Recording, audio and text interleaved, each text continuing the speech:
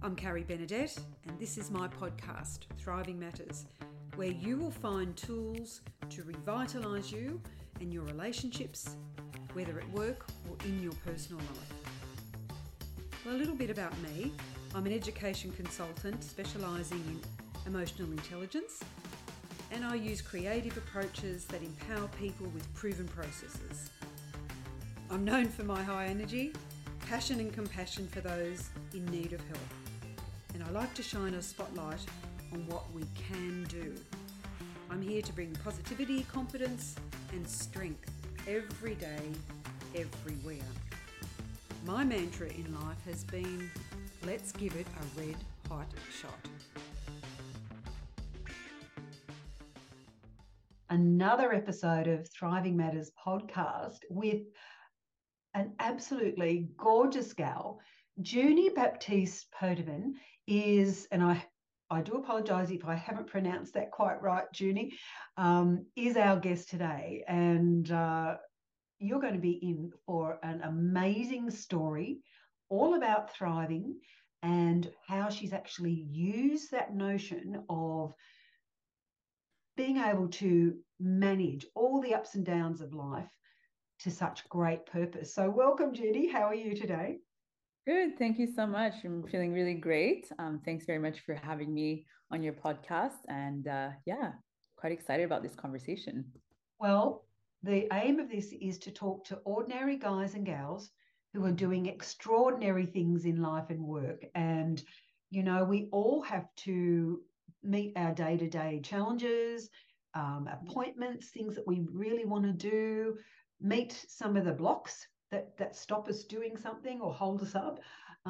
But I love, this is one of my loves, is to talk to people who have got some great strategies in place and a real purpose. Because, you know, people often hear me say, we're in the box a long time and we only get one life. So this is over to you. Now, you have got a great smile. So tell me, how did you get out of bed this morning? What was the incentive?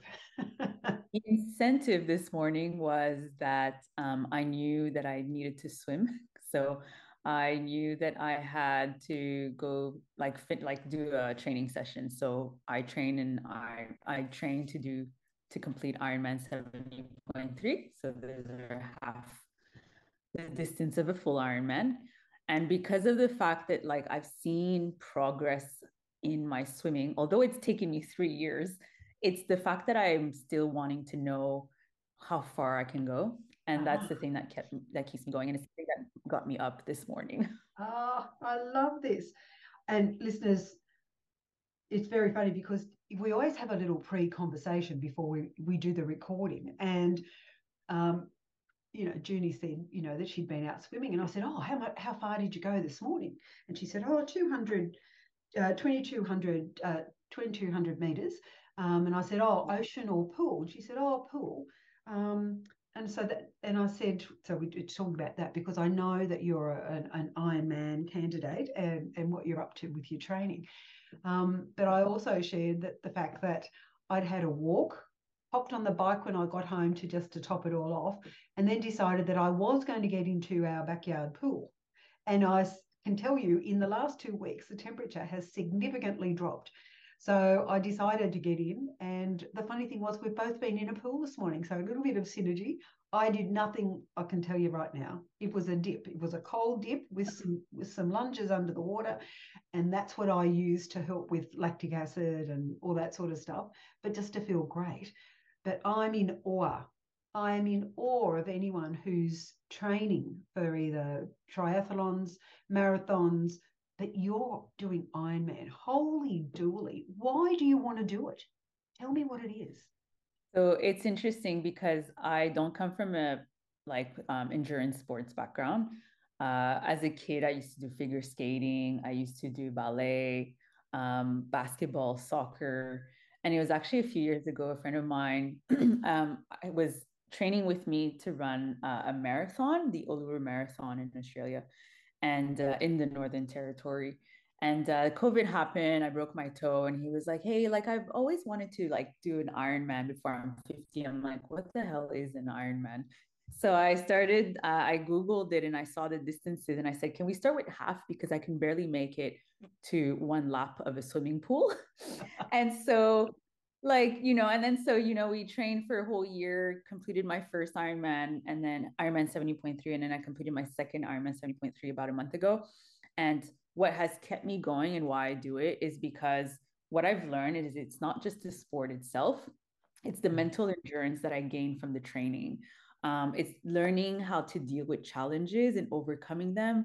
It's learning to be patient, especially like I said, swimming. I don't come from a swimming background. Like I've learned how to swim a little bit, but like I've had incidences where I've drowned a few times in the ocean. And so it was this constant push to think, you know what, even if you're not getting to, you know, being able to become a good swimmer as fast as you want to, just learn from the progress. Like keep moving forward even when you think you're not. Yeah. And so all of these lessons that I'm learning through triathlon, through training, I actually apply it with my entrepreneurship, with my business, with my personal life.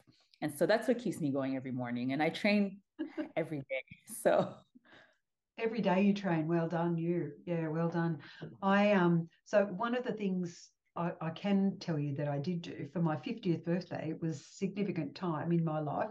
I walked the Kokoda Trail up in Papua New Guinea, and it's where the Australian soldiers actually fought the Japanese. So at the end of the Second World War, and so there's quite a trail, or some people call it a track, but a trail with significant places of particular skirmishes and battalions and significant things during the war. And my family said to me, "Are you stark raving mad?" I said, probably, but I'm going to do it. I need to do it. I want to do it. And it was because of me being totally involved in the life of bringing up our 4 children, that sort of thing. And there were major changes, leaving home, or different. Someone was getting married, someone was moving out, all that. And so my life had been wrapped up in them. And so I just went, oh, wow, you actually need to do something for you. You actually need to work a few things out. You want to get rid of a bit of stuff. You need to actually continue to grow and become something else now. How are you going to do it? So I just went, you know what? I'm going to do it. I want to do it. I wanted to say thank you for bringing up 4 children in a free country. That was my main aim. And those soldiers, I mean, heavens knows, once you're up there, you think, how did they survive? How did they absolutely superhuman feats? And I'm thinking, well, Carrie, you are so lucky. You have been born in a free country. Who would have thought that your family would have been here? We've had lots of opportunities. So you go and give thanks. So that's what I did. And I now look back on it as quite significant that's what I did. It was the first walk I ever did. I lost 7 toenails and I had no skin on the back of my heels for the 8 days, and I lost 10 kilos walking over the 8 days. And one night, wow, I could have totally gone down the side of the mountain range. It was monsoonal rain, so there was a big experience that was going on. But wow, for me, the reason I share that with you is because I suspect doing the Ironman when you're in it, that's what comes up when you push, when you continue to do something, when you think, I don't think I can go any further. I don't think I can get on. Yeah. Yeah. And you're right, especially that last bit that you said, I don't think I can get on. And it's interesting because like we're actually blocking ourselves from doing it. And that's also something I've learned. It's to recognize that at the end of the day, that's my mind. I can control my mind to decide like keep going because the body will just follow. And so it's the same thing, right? Like with business, you think, just keep going, like especially when the times are tough. And it's trying to, and you have to get creative. You have to get creative to keep going. And that's exactly what happened to me at the last half Ironman. Like I'd been injured for a whole year. And like a week before I was limping. And I thought, you know what, like I had, because I had also changed my goalpost like a few months before saying from thinking, oh, I'll finish a half Ironman in 6 hours to just make it to the start line injury free. Like I already had that mindset of thinking I'm there already. And so throughout the whole race, you know, my swimming went really well. I cut in like I cut my time in by 15 minutes. So instead of 59 minutes for my first half Ironman, I finished it in 44 minutes. So I was like, yay, this is great. I knew that the bike and the run, I'd have trouble because of my injuries. And so when I got to 50 Ks into the bike, like the injuries came back, the pain came back, and I had to go, you know what, just stay positively minded the whole time. And then same thing happened with the run at 13K. My body was just like, the pains again, they kept going. And I was like, no, stay mental, like positively minded.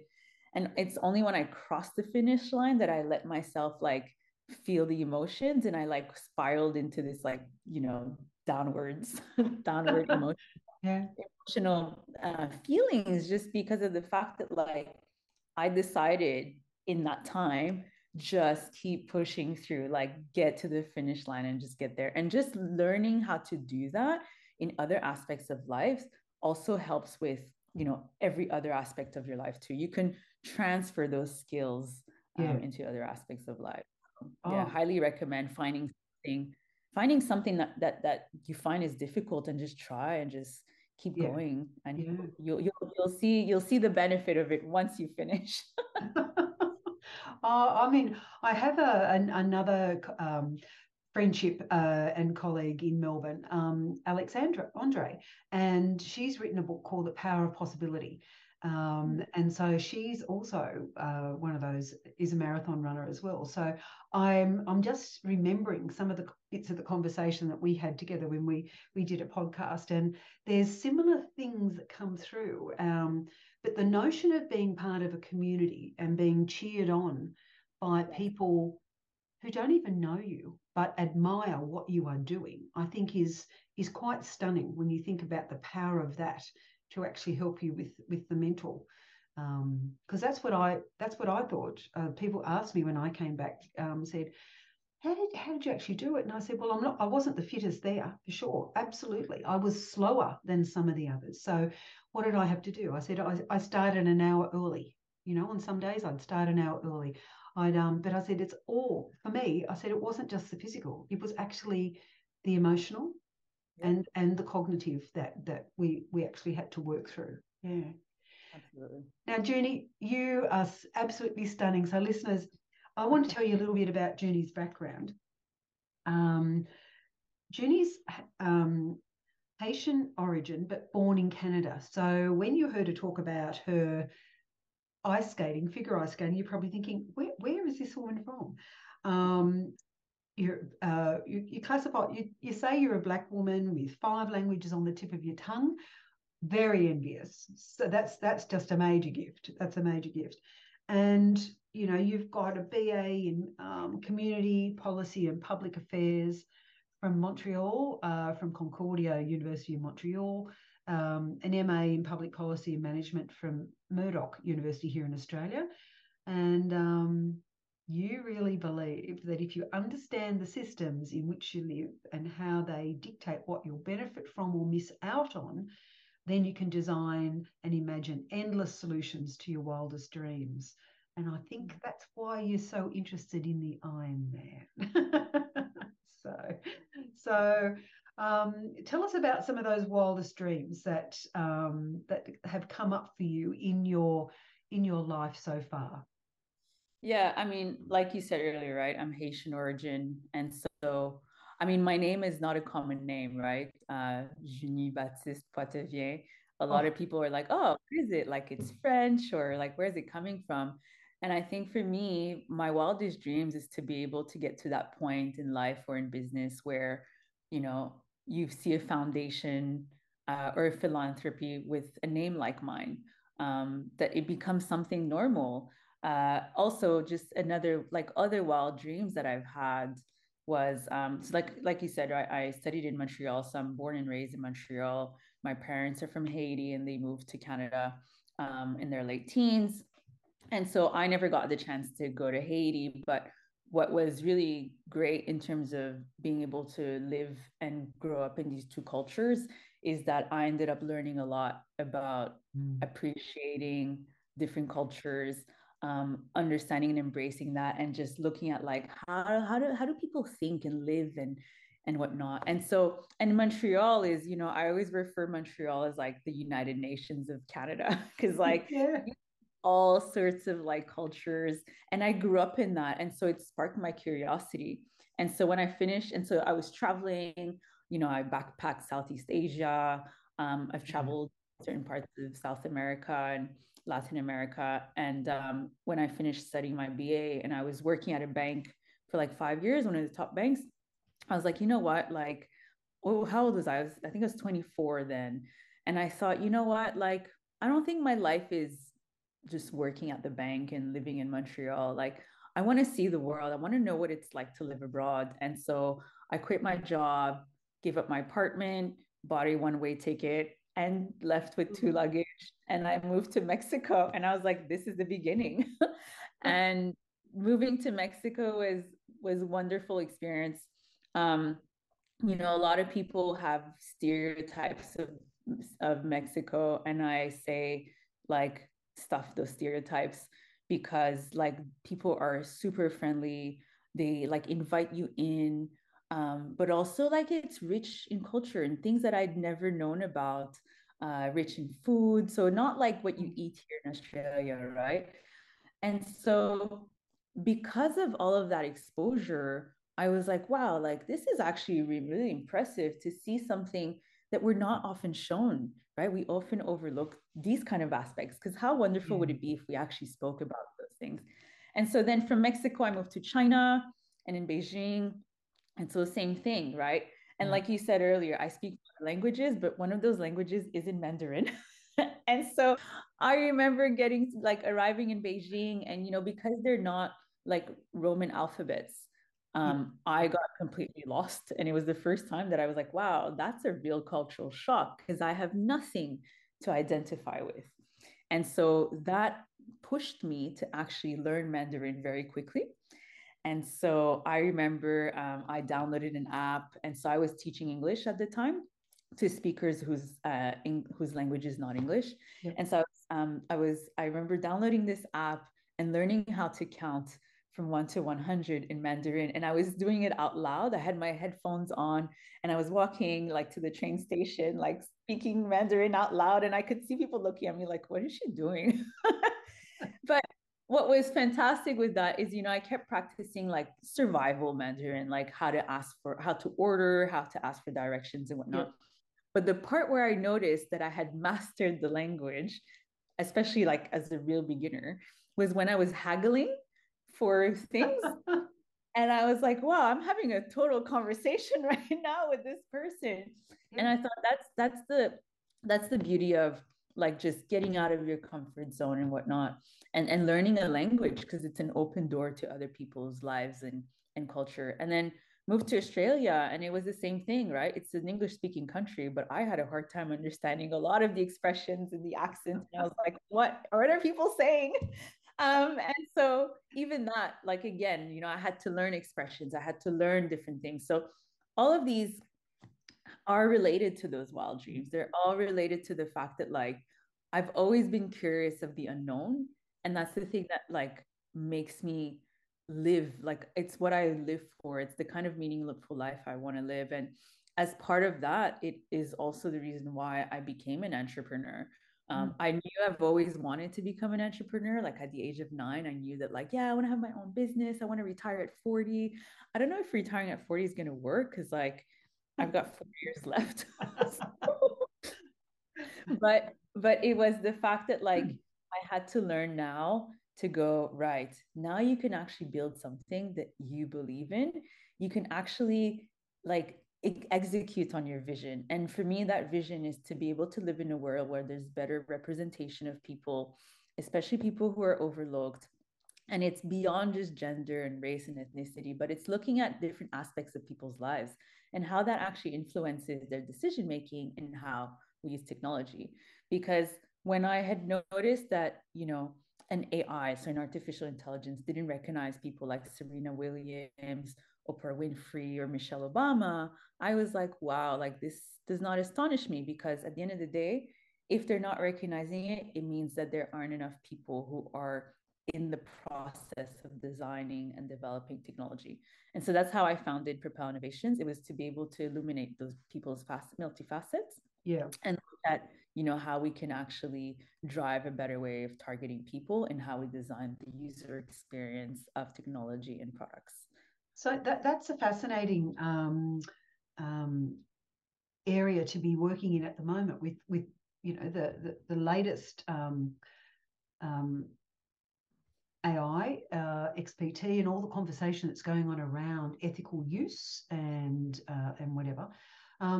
But we're actually in another revolution. I mean, I never thought really when, a few years ago that I'd actually see something. You learnt about all the different revolutions. And then all of a sudden we're in one. We have to recognize that. And it is going faster than ever before. So the user experience, the UX design, which is a boutique style of business that you have, where you're illuminating the multifaceted capabilities of people in the design for tech and products. So tell us what that looks like. Give us a bit of an idea of, if I said, Junie, I really need your help, and you said, well, Carrie, this is what I can do for you. All right. So give our listeners a bit of an idea. Yeah, absolutely. And so how we start off is, well, we first try to understand from your perspective, like what were you trying to build? And we ask you, who are your customers? And as part of your customers, we use our guide. So we've developed our guide called Beyond the Surface, and it helps you to think about people you haven't thought of. So it goes through a series of questions.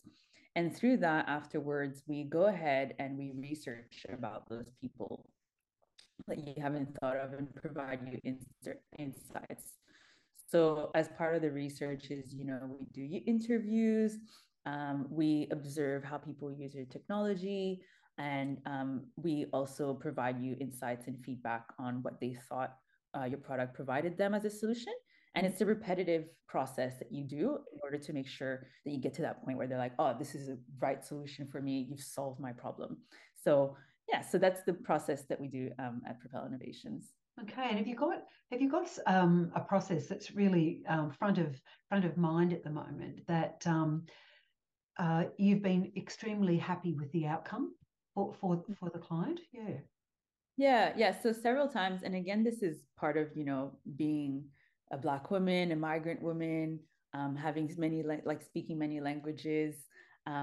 It's part of that is having that unique perspective into how you think and how you connect deeply with people. Yeah. So, say for instance, one of our clients, they wanted to rebuild their website, and they were coming from a background in not-for-profit where it was focusing on mental health. And so as part of the process, we looked at, who were they targeting? And so when they identified a geographical location, we understood that this geographical location was predominantly people who identify as Aboriginal or Indigenous, so First Nations. And so as part of, the solution we were providing is we highly recommended that as part of their process and as part of providing their services, they would need to have culturally responsive ways of providing mental health services to people who identify as Indigenous. And so we told them, you can connect with certain groups to work in partnership.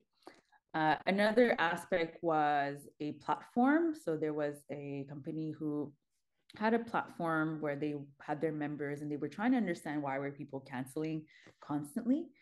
And so we said, so then they approached us and we went ahead and we did the user research. So again, discover who your members are, like what are some of the challenges, what are some of the motivations. And we discovered a few things such as, one of them, they were saying, one of the insights was that they felt that they couldn't see themselves in some of the events that they were putting out. So they needed diversity in geographical location so that people who had accessibility needs and couldn't attend in person could actually participate. There was another aspect around, finding better ways to build relationships. And interestingly enough, as part of that, we actually discovered something in which that wasn't part of their assumption, and that there was already a product that they were using that was competing with the platform. And so people were like, we don't want to migrate. Like, we want to stick to what we know, and what we're familiar with. And so knowing all of that meant then that we had to think differently. So in other words, their events now have a wider range of audience that they're targeting. And they focused on having a bit more of that diversity for these different groups of people. Their platform as well has become much more engaged, and they've seen an increase of engagement of 100% in 90 days, and doubled their retention in 90 days. And all of that because we spoke to their customers. We highlighted, the very aspects and unique perspectives that we provided, and how that fit with the insights of their members. Well, thank you for those. I'm sure our listeners are really interested in this, because the marketplace today is fairly cutthroat, and we're very used to something that's we want quick answers. We want a quick response. We want quick answers. We like to know the people behind the brand, so whether they resonate with our values. So how did you get to actually put this company together, the UX design? How did you get to do that? Yeah, so how I founded, or why as well, I founded Propel Innovations. So it was because I come from a I've worked in various industries. So, yes. I studied in public policy and management. I've worked in banking. I've lived abroad. I worked as a teacher. I've worked in events and hospitality and not-for-profit. And it was pretty much the mix of it all that allowed me to see the importance of understanding society and understanding people, and understanding like their different identities and in society, but also like how everything interweaves, and how a lot of companies tend to not bridge the gap between what they're providing as a product and people. And so how I got into UX, well, I was looking at what's in technology, and I'm not a technical person. I've tried programming language because people were like, you speak so many languages, you'll get it. And I was like, yeah, I got it. I did a course, and that was it for me. I was like, done. I've gained the perspective, and it's not for me. I'm more on the creative side. I'm more on the strategic side. And so user experience design was that element. And also why I liked it a lot was because it allowed me to connect with people. And I'm someone who likes to connect with people. I love to understand people's stories. I love to understand the complexity around like how society impacts people, and vice versa, right? People can also impact society. And I was like, well, if I've gotten all of this experience where I've worked in so many industries that were people driven, then why not build Propel Innovations to be that gap that actually connects people and products and companies for them to better target people. And so again, right, with that unique perspective, I thought, but then the added element is we can open doors to markets that are untapped, that people don't think about. They don't realize that there's so much money in, let's say, multicultural markets, like $75 billion in Australia alone, only in Australia. So imagine if we start looking at everywhere in the world.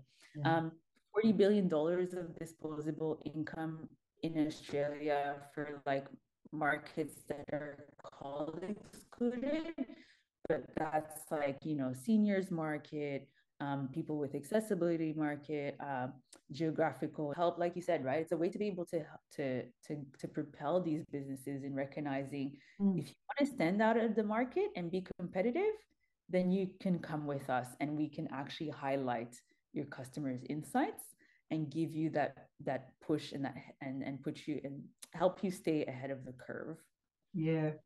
I love it. It totally makes sense, and I can see how all the different components of your life experience are coming together. It's just well done. Thank you. Thank you. So if I said to you at the moment, are you reading anything that's really enthralling. It's really got your interest. Have you got anything that you'd share with our listeners about what you're reading? Yeah, that's interesting. I read a lot.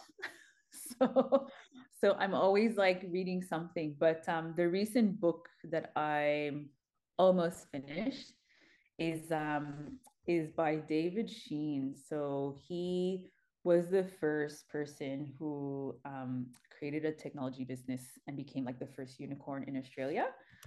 And so his book is called The Dumbest Guy. Yeah, The Dumbest Guy on the Table. I'm sure I've got the title wrong. Um, so I'm really sorry, David Sheen, if you're listening to this. The Dumbest Guy at the Table. That's right. My memory, I was jogging my memory. The Dumbest Guy at the Table. And why I really like it, it's because it talks about the importance of people culture or company culture. Because at the end of the day, people who are working with you in your business, they're people. Yeah. And if you can't value people, then Yeah. how do you expect your business to grow? And it resonated with me so much because I've actually had terrible work experiences that have made me realize how important and how much I want to be able to lead a company that cares about the people first. Because if you can't care about those people first, and don't acknowledge the value they bring in, then do not expect to be able to thrive as a business. And so the very fact that he talks about it, and I was like, yes, it validates like the leadership that I want to bring in Propel Innovations. And so I highly recommend it. It really gives you, it's an easy read. It flows really well. Right. Yeah, and highly recommended. Well done, because I think I've been using a hashtag with a few people now, and it's people are the profession. Yes. Lay down Mazare for me. Everything we do involves people. Yes, we have machinery, we've got technology, we've got a whole lot of stuff, but ultimately there are people. We're a person, we're a human with all our stripes. In a way, I call my children the licorice all sorts. So I think of the world as a massive bag of licorice all sorts, and there's different colors, shapes, sizes, flavors, but we have some common values. We've got beliefs and assumptions about things, and we've got difference. We've got that diversity of culture, of how we grew, how we were educated or not educated, what our whole view on life is, and it's too rich to miss. So well done, you. Thanks for letting me ask you that, because that was a question without notice, listeners. What are we reading? What are we reading at the moment? Well, look, I'm just thinking now. I love to have the opportunity to say to my guests, is there something we should be saying in the conversation that we haven't said so far? Is there something that we should add to the conversation? Because you've given us some great personal thriving techniques, and it's around your health and well-being, for your cognitive, your emotional, and your physical, and I would add spiritual self. So, is there anything that we should add to the conversation that we haven't said? It's a good question, because as you were saying that, I was like, oh wow, I feel like we've tapped on a lot. I think well, I believe that one thing that I constantly hear people say, there's always fear in what people want to do or what they can't do. And so I'd like to, highlight the fact that the moment you tell yourself, I can't do that, you're actually stopping yourself from doing it. And so rather than saying, I can't do that, try by saying, I'm going to try. I want to try, right? Start by saying, I want to try, and just try. At the end of the day, like, even if you don't make it to the end, maybe you'll just go, you know what? I tried. And if anything, it gives you a story to tell. Yes. If I was able to share so many stories just in this podcast, it's because I dared to try. And it's scary. Don't get me wrong, like I sound confident and whatnot, but the confidence was built from trying, from just walking through my fears and learning and realizing and reflecting, reflect on it. and recognize, like, what is it that I've learned through this process? Can I do it again? What can I do better? So yeah, just start with changing the narrative that you tell in your own head by going from I can't do it to I want to try, and then reflect on the process throughout whatever thing that you decided to try. Oh, Jenny, I just love hearing everybody's different ways of looking at how they are going to complete something, make a dream come true, test themselves out, and it's just beautiful to be able to share that with everybody. So I thank you for adding that to it, listeners. If you've really enjoyed the conversation today with Jenny and I doubt whether you wouldn't, that's, I'm just a bit biased here. We're going to put some show notes up. We're going to make sure that the offer for you to subscribe is a positive one, so that you can share this and send it on to people. Make sure you don't miss out on any of our guests, because they are sensational guests. They are ordinary guys and gals who are doing extraordinary things in life and work. And that notion of thriving isn't easy every day. But I tell you what, when we put together all the different ways people see and act and alter their behaviour, it's magic. It gives us a whole range of options that we can try ourselves when we actually feel that we've got nothing else to try. So, Jenny, thank you so much for your company today. I really enjoy it. This will be out in a while, but make sure that you tune into Thriving Matters podcast and share it out with people. The reason I say that is because we're all precious. Our thriving matters, especially for the generations that follow us, for the leaders, the entrepreneurs, the business people, the parents, the significant others in our life. Whatever it is that we do in life and work, we are all precious. Junie, you've been a joy, and good luck with the rest of the training. When's your next race? Oh, look, I haven't booked a race yet because I need to sort out my body, get the injuries out of the way. But I've got Melbourne in mind, so at the end of the year, and Geelong next year. And then I'll do my full one by the end of 2024. So watch this space. Well done you. Well done you. Watch this space, definitely. Been an absolute joy to have you on today. All the best for sorting the body out. It's very important. Get the science behind it and do your best. Lovely to have you on today. Bye, everybody. Thanks for your company today. Thanks, Carrie. That was an awesome conversation. Thank you. I'm Carrie Benedette, and this is my podcast, Thriving Matters.